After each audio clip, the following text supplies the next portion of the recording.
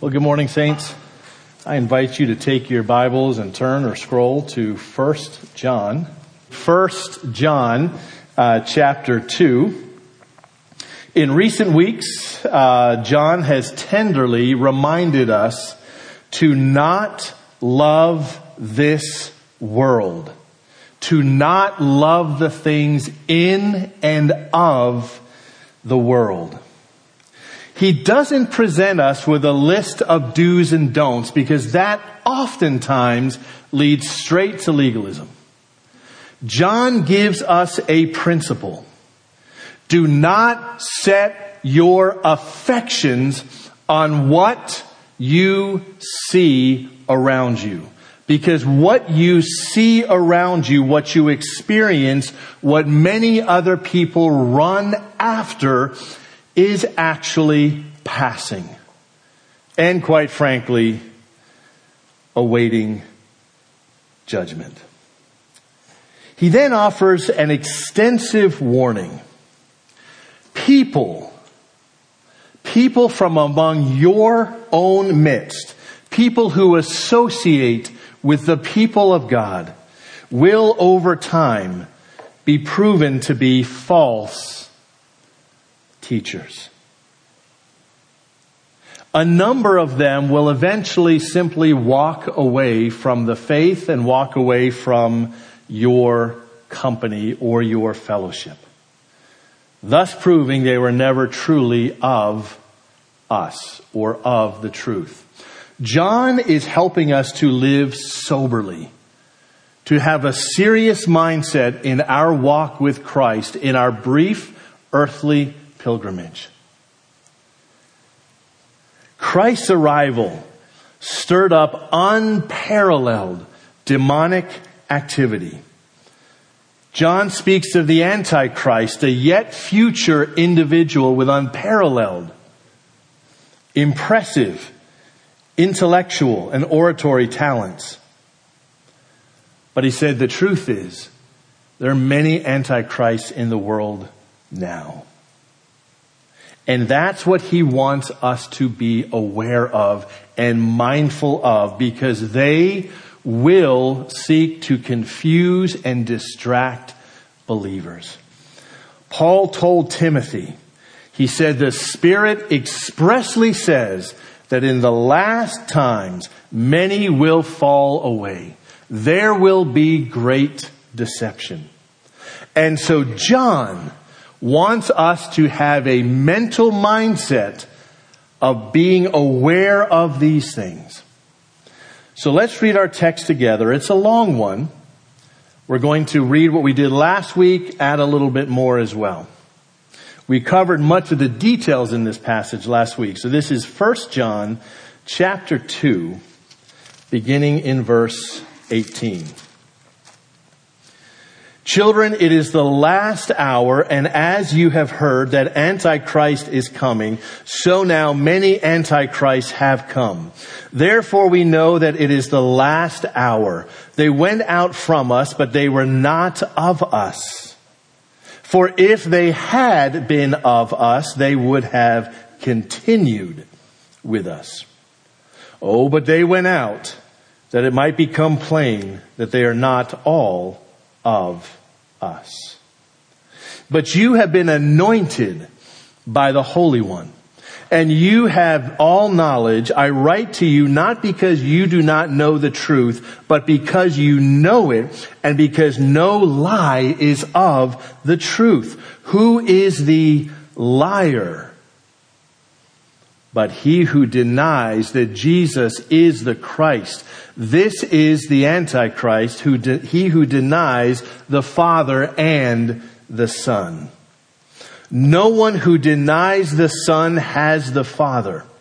Whoever confesses the Son has the Father also. Let what you heard from the beginning abide in you. If what you heard from the beginning abides in you, then you too will abide in the Son and in the Father. And this is the promise that he made to us, eternal life. I write these things to you about those who are trying to deceive you. But the anointing that you received from him abides in you. And you have no need that anyone should teach you, but as his anointing teaches you about everything, and it is true, and is no lie, just as it has taught you, abide in him. And now, little children, abide in him, so that when he appears, we may have confidence and not shrink back from him in shame at his coming. If you know that he is righteous, you may be sure that everyone who practices righteousness has been born of him. That's a lot. That's a long passage, I know. We're going to land the plane in chapter 2 as it transitions into chapter 3. There are really two primary truths that I would like to highlight this morning. The first is the lie, but also God's provision. John uses strong language here. We'll give other examples of that in a moment. But why is the apostle of love using such direct and strong language? What are these lies being propagated by the liars, also called antichrists? It is crucial that we understand why John is using such strong language. So it should come as no surprise that the liars are maligning the name and misrepresenting the name of our Lord and Savior Jesus Christ. They are muddying his person and his work. That is, who he is and what he has done. That's what we call the person and the work of Jesus Christ. Nestled right in this letter of love, 26 times he speaks about love. John specifically and pointedly calls out liars. It is worthy of our attention. When it comes to God's Son, you cannot get it wrong. There is no room for error when it comes to who Jesus is, what he has done, and what he does for us. He is not merely a moral teacher. He is Lord. He is not a revolutionary. He is our Savior. He is not a way. He is the way. He is more than a carpenter. He is Creator. He did not come to merely show us how to have a better life. He is the way, the truth, and the life. So let's be specific. What is John saying? When he speaks of liars, he focuses on two specific statements. Jesus is the Christ. Now, that might sound like a very simple statement because you've heard it many, many times. His name, we call him Jesus Christ. But what is Christ? Who is Christ? What does Christ mean? When we understand the meaning of Christ, we will understand why John is so adamant that we get it right. Christ means anointed one. He is the expected one, the holy one, the only one. All of our hope rides on Christ. He is the one that the Hebrew Scriptures spoke of expectantly, saying there's one coming. Even when the prophets would call out the Israelites in their sin and note their misery, on another level, they were also telling them there's one coming who will do much more than take you out of exile and put you back in your home. Christ is Creator, Messiah, Son of God, Savior, Lamb of God. Only He could save us from our sins. When the Scripture speaks of Jesus Christ or Jesus the Christ, Jesus the Anointed One, the ruling one, the King, the Savior, the Messiah, that is a non-negotiable within Scripture. Who Jesus is and what He has done for us. Because if we miss that, even though it permeates the entire New Testament, we will misunderstand the entire point, the premise, the foundation of Christianity, of our faith. But He doesn't just speak about Jesus Christ or Jesus the Christ. He also speaks about the Father and the Son together. This matters.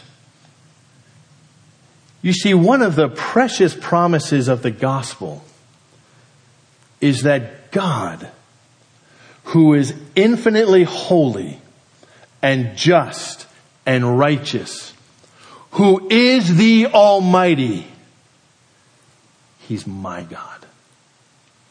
He is my Father. In fact, Galatians refers to Him as Abba, Father, a much more familiar and a tender term. You see, God, who created all things, who is over all, has a personal and a tender interest in you and in me. But you see, there's no coming to God apart from Christ. Remember, Jesus said, John 14:6, I am the way, I am the truth, and I am the life. No one comes to the Father but through me. Peter echoed these words when he stood up to preach in Acts chapter 4, verse 12. There is no other name under heaven given among men whereby you must be saved, he said. This is God's gift, God's provision. If we are to be reconciled to God, which is the entire point of Scripture from Genesis 3 on, it is through Jesus Christ, through the person and the work of Christ. And so understanding who the Father is, understanding who the Son is crucial to the gospel, and it is not something that we have wiggle room on. The Father sent the Son to be the Savior of the world. It is such beautiful truth, beautiful. The gospel is so wonderful. And John says, watch out for those people who would call themselves Christians, who would associate with Christians, but actually bring you an entirely different message. That's serious. Now, lest you think that I am being a little too harsh or exclusive in what I'm saying, I want you to look at what the forerunner to Christ had to say. John the Baptist, you will recall, came out swinging. Isaiah told us that he is coming. Isaiah 40. There is one coming who will come before Christ and prepare the way of the Lord. So what did John the Baptist say? This is his seeker-friendly TED Talk to his best friends, the religious leaders. Luke chapter 3, verse 7. He, John, said therefore to the crowds that came out to be baptized by him, "You brood of vipers, who warned you to flee from the wrath to come?" Not exactly a nice get to know you session. Why? Because John the Baptist, his role was to prepare the way of the Lord. It was to prepare people and hearts for the Lord himself, Emmanuel, God with us, who would be among us. You see, the good news of Christ has a flip side. The reason why Christ is so beautiful and so good and the gospel is so wonderful is that God is reconciling sinners to himself. But the first thing that sinners need to do, remember the Sermon on the Mount, blessed are the poor in spirit. If you are proud, if you are full of yourself, if you think for one moment that you can merit your own righteousness before God, Jesus and everybody else says you need to humble yourself. But it's not just John the Baptist. It's Jesus too. Listen to what Jesus said. This is Matthew chapter 23. Again, his friends, the scribes and the Pharisees. "Woe to you, scribes and Pharisees, hypocrites! For you travel across sea and land to make a single proselyte. And when he becomes a proselyte, you make him twice as much a child of hell as yourselves." These are blistering words. In fact, the entire chapter is full of this. When Jesus, on the flip end of his ministry, confronts the religious system of the day that was not representing God at all. Jesus was no mere moral teacher. He was calling sinners to repentance. So let's talk for just a moment about these so-called Christians who were in the midst of the congregation. I point you to 1 Corinthians chapter 2. I want you to hear what Paul says in verse 13. "And when we impart this in words, not taught by human wisdom," not taught by human wisdom, "but taught by the Spirit, interpreting spiritual truths to those who are spiritual. The natural or unsaved person does not accept the things of the Spirit of God." Why? "For they are folly to him. He is not able to understand them because they are spiritually discerned." Remember what Paul told the Corinthians, in fact, just before this in chapter 1, that the word of the cross, the message of the cross, is foolishness to the world. I mean, who would ever conceive of such a plan? You're a sinner, you can't save yourself, God comes down and does it for you. That made no sense whatsoever. Whatsoever to the religious leaders of the day. They were looking for their Christ, their Messiah, to be the one essentially at the time who would boot the Romans out.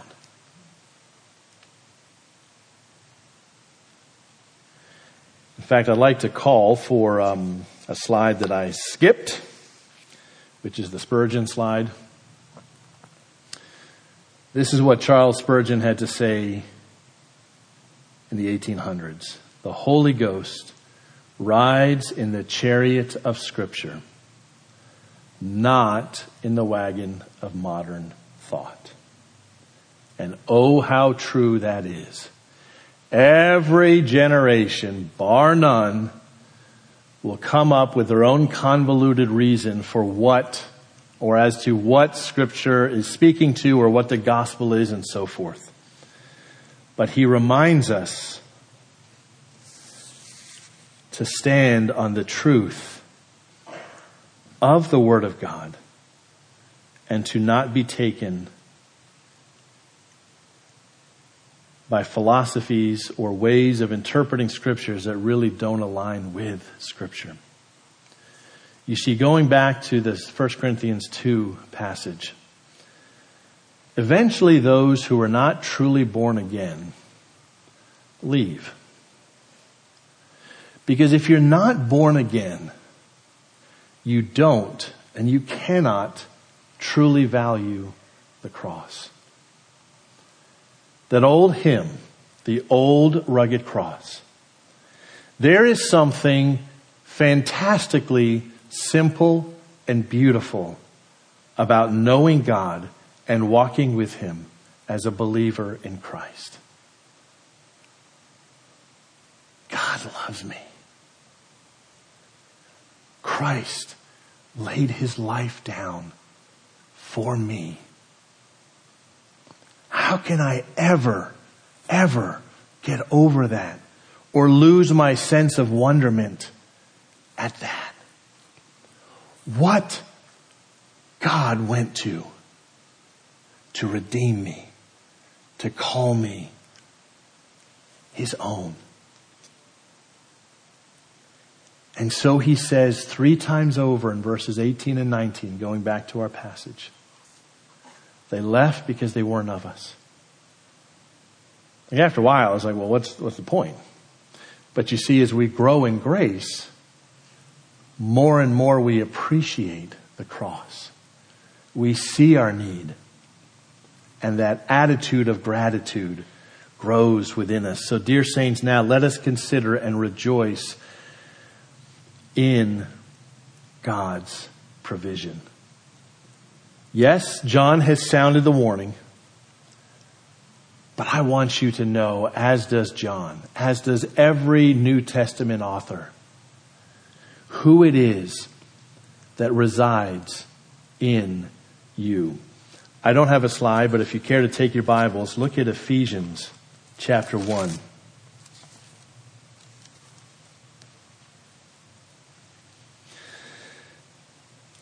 This is the beautiful passage that talks about the riches of knowing Christ.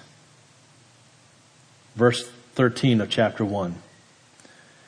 In Him, Christ, you also, when you heard the word of truth, the gospel of your salvation, that is the good news of your salvation, and you believed in Him, you were sealed with the promised Holy Spirit, who is the guarantee of our inheritance until we acquire possession of it to the praise of His glory. As long as you walk this earth on this side of glory, the Holy Spirit is in you. You are sealed with Him. And Jesus said in John 16 that He would teach and guide and illuminate us. What John is telling us is this. You know the truth about Jesus Christ.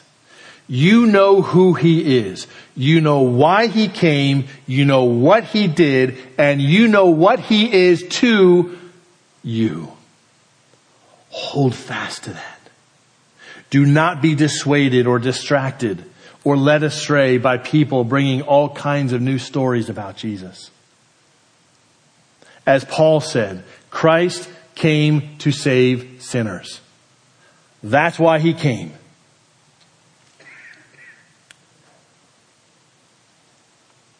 The Holy Spirit is in you to affirm the truth about Christ.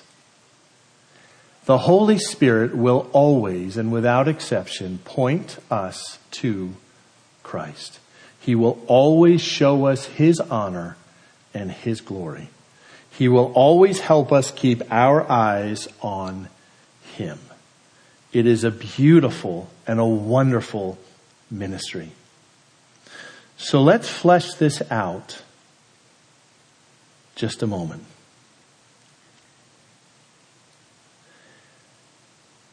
If the Spirit is our provision, I'd like to take it a step further than John does here and just talk about the path to, if I could say this, maximizing the Spirit's work in and through us.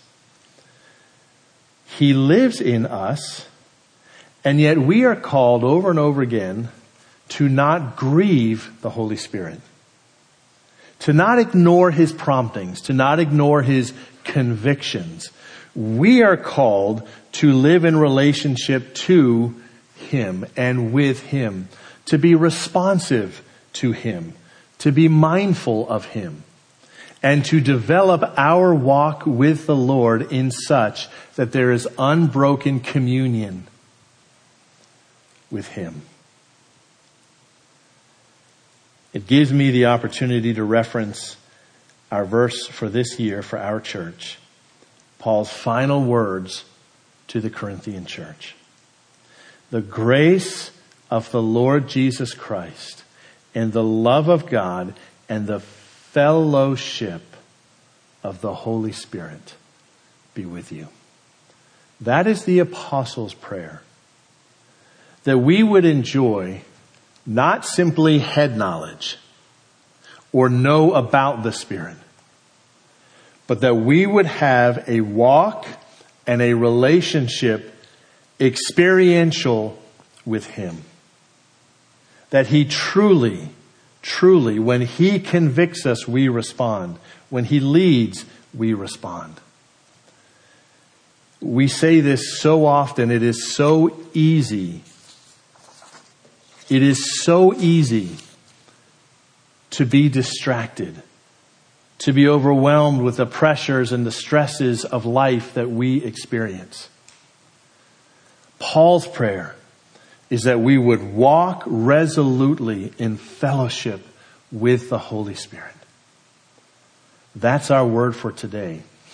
So I'd like to take a moment and just transition as we observe communion today. I'd like to just take a minute or two of quiet reflection.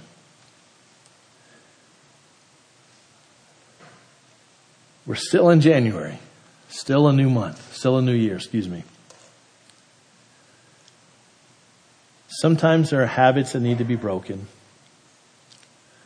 or sin that needs to be confessed.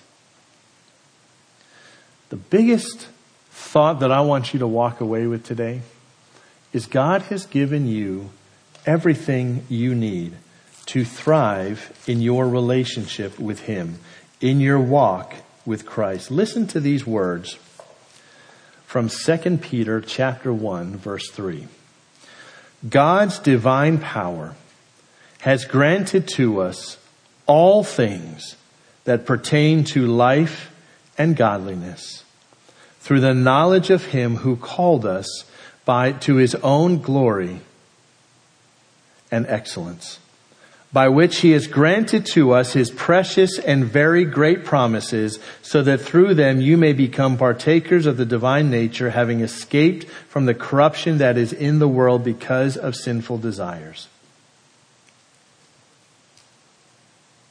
God has given us everything we need for life and godliness. We have it. So let's walk with confidence. Let's be resolute in our walk with the Lord. And as Paul said, or as John said, remain or abide in that truth.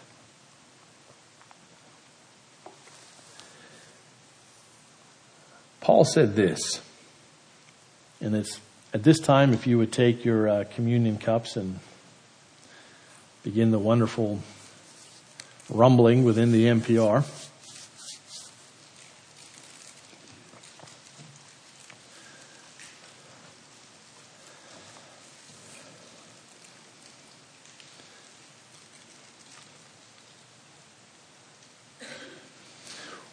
When we are observing communion together,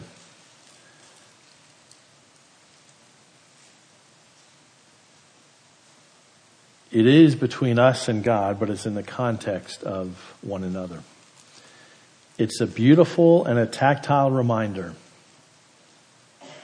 that Christ has laid down his life for us.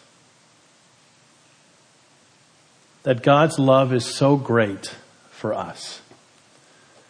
The shed blood of Jesus Christ reminds us of the length that he would go to redeem and to reconcile us. Remember, Peter said, we are not redeemed by, little things like silver or gold, perishable items, things that we would highly esteem today. He said, no, something much better, something much more precious, the blood of Christ. And what I want you to hear this morning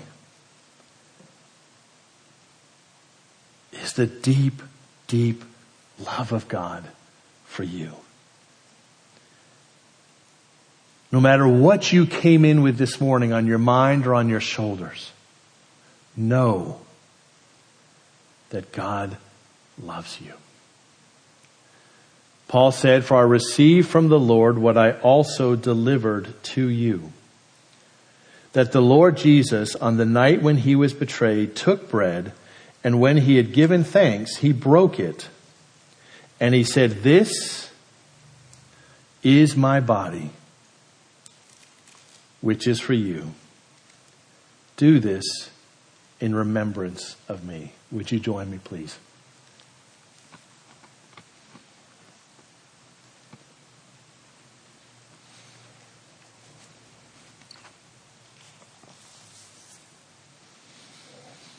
In the same way also, he took the cup after supper. Remember that third cup is the cup of redemption, in which the Israelites, the Jews, remembered generations prior to a lamb being slain for their household.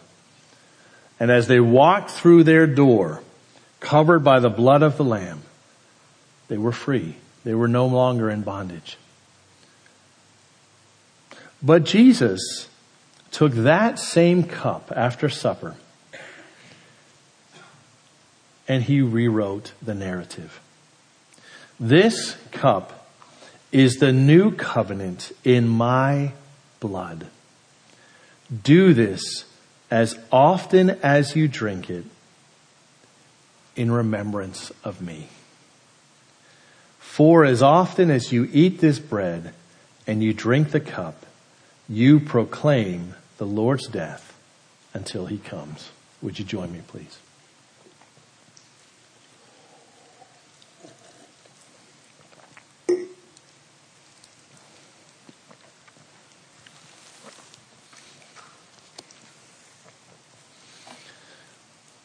Let's pray together.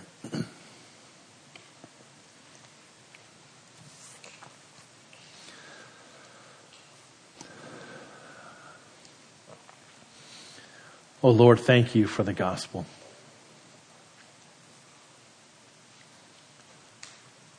Thank you for the hope of the gospel that truly is in every way good news. Thank you for the very simple and uncomplicated truth that Christ died for sinners. Thank you for the simplicity and the power of the gospel. Recognizing and acknowledging our own sin and our need for a Savior, and turning to the Lord Jesus Christ, calling upon him placing our faith and confidence in the person and the work of Christ. Believing that He is able to save, that His blood is sufficient, apart from our efforts or our contribution. Oh Lord, we always pray that those within the sound of my voice who have not already would believe on the Lord Jesus Christ. That the fullness and the beauty of who He is and what He has done would be their most cherished and precious possession.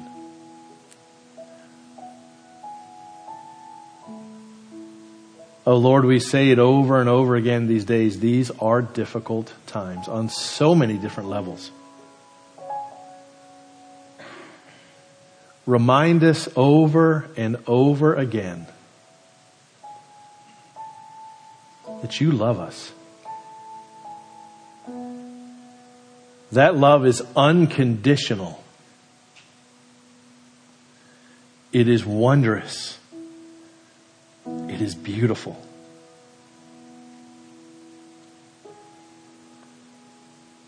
Grow us and guide us so that we're not just busy all day long and neglectful of our time with You, our quiet time, our communion with You, where You refresh and restore and strengthen and help.